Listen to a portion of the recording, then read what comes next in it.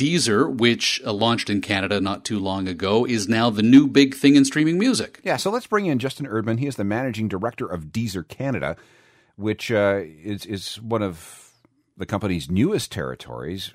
These guys are everywhere. Justin, welcome to the program. Thanks so much for having me. I appreciate it. Now, we're dealing with a tech guy here because he's on a nice, clear Skype connection. So Alan says that you are in more places around the world than any other streaming music service. How'd you pull that off? Yeah, that's correct. As of now, officially we're in 182 territories. And I think we just have a really great label relations team out of Paris who have negotiated some real wizard-like global streaming rights. And, it's sort of a lateral expansion method rather than going into the markets that maybe people might expect us to go into first. We're going worldwide, and we're going to go into some of those other key markets when the time is right. Okay, how many territories did you say? 182 as of now, officially. Okay, the Book of Knowledge here, the Wikipedia says that there are only 196 independent countries in the world today, max. Yes, that sounds right to me. So we're pretty much almost there in terms of complete ubiquity. It's just going to take a little bit more time for us to get some of those final territories in place. Well, where are you not? Well, I guess the marquee places we're not are places like the U.S., China, Japan, India.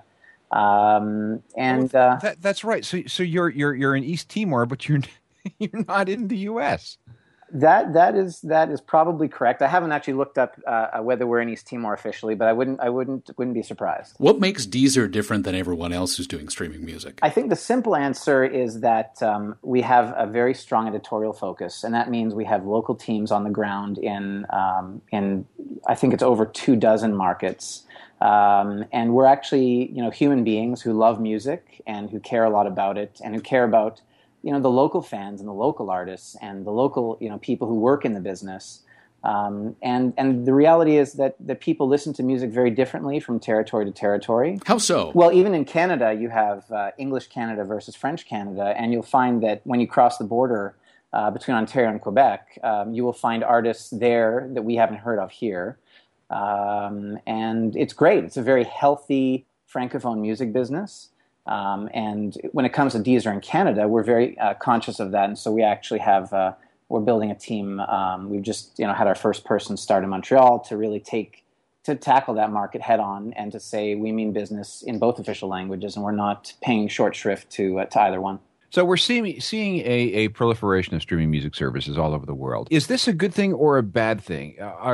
Is it a land rush right now for ears and minds and adoption, or is it better to have many choices out there right now so the general public gets used to the fact that these services exist?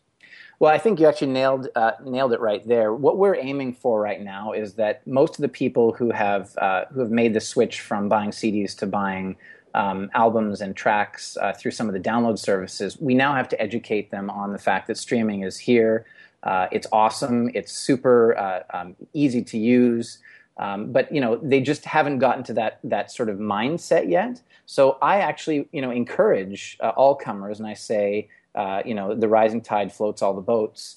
And really, it's an education process over the next year or two, I would guess, until we hit enough of a critical mass that it takes on a life of its own, and people are excited and telling their friends, and then we have a really great market. We have hopefully competition will drive innovation, and that's good for everybody. Well, what about the Darwinism element to it? How do you ensure that the fittest survive and that you are the fittest? You probably have to consider a few things. One is, are we treating the technology platform appropriately? Are we making sure that it is the easiest to use service that's available on the most devices? So we want to make sure that wherever you happen to want to listen to music, you can. And Deezer has made a really good point of that. We're available on every smartphone platform, on smart TVs, on wireless hi-fi devices, in car. I mean, you name it, we're there. And as soon as they start making music listening available on refrigerators and lawn equipment, we'll be there too. So there's that, and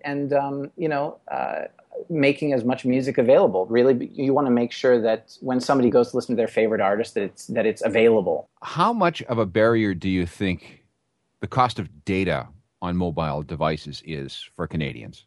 That is a bit of a loaded question. Obviously, we have a few incumbent wireless companies who may not have the sort of market forces being placed upon them to bring down data rates to some of the other to some other countries' levels, and I think that probably contributes.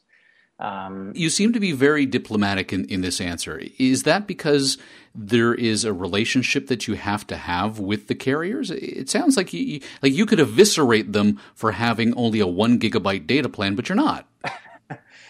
I think eviscerating anybody at this stage of the game, especially when they are the last mile. I mean, when it's accessing our services on mobile, it's the carriers who are going to be providing that access. So I think eviscerating is probably a dangerous business tactic. What I will say is that we are looking at ways to form closer partnerships, frankly, with the carriers, with certain carriers, so that data usage becomes less of an issue when it comes to listening to music. I think that having high data rates, while it might serve carriers' business objectives in the short term, it actually prevents people from exploring data services that they might really enjoy and be happy to use more data for.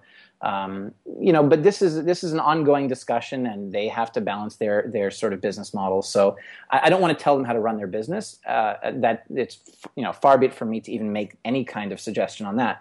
But some of the ways we've done it in other territories are deals with carriers that have perhaps not eliminated but reduced the concern about data usage, and that's what we will try to do in Canada as well. Fair enough. Before we let you go, Justin Bieber, any advice to the young songstress from Canada? She's been in the news lately. I think that he is a young talent. In my previous life at Universal, he was responsible for lots of great marketing campaigns that I worked on. And I wish him the best of luck. And I honestly think that new artists are the lifeblood of streaming services simply because it will encourage more young people to take up apps and services like ours. And that's what we need is mass adoption and people talking about it. And it's a brighter music future for everybody. I really do believe that. You're a believer. I think it's safe to say I'm a believer. Great having you with us, Justin. Thank you. Thanks so Justin. much. Very good. Thanks, guys.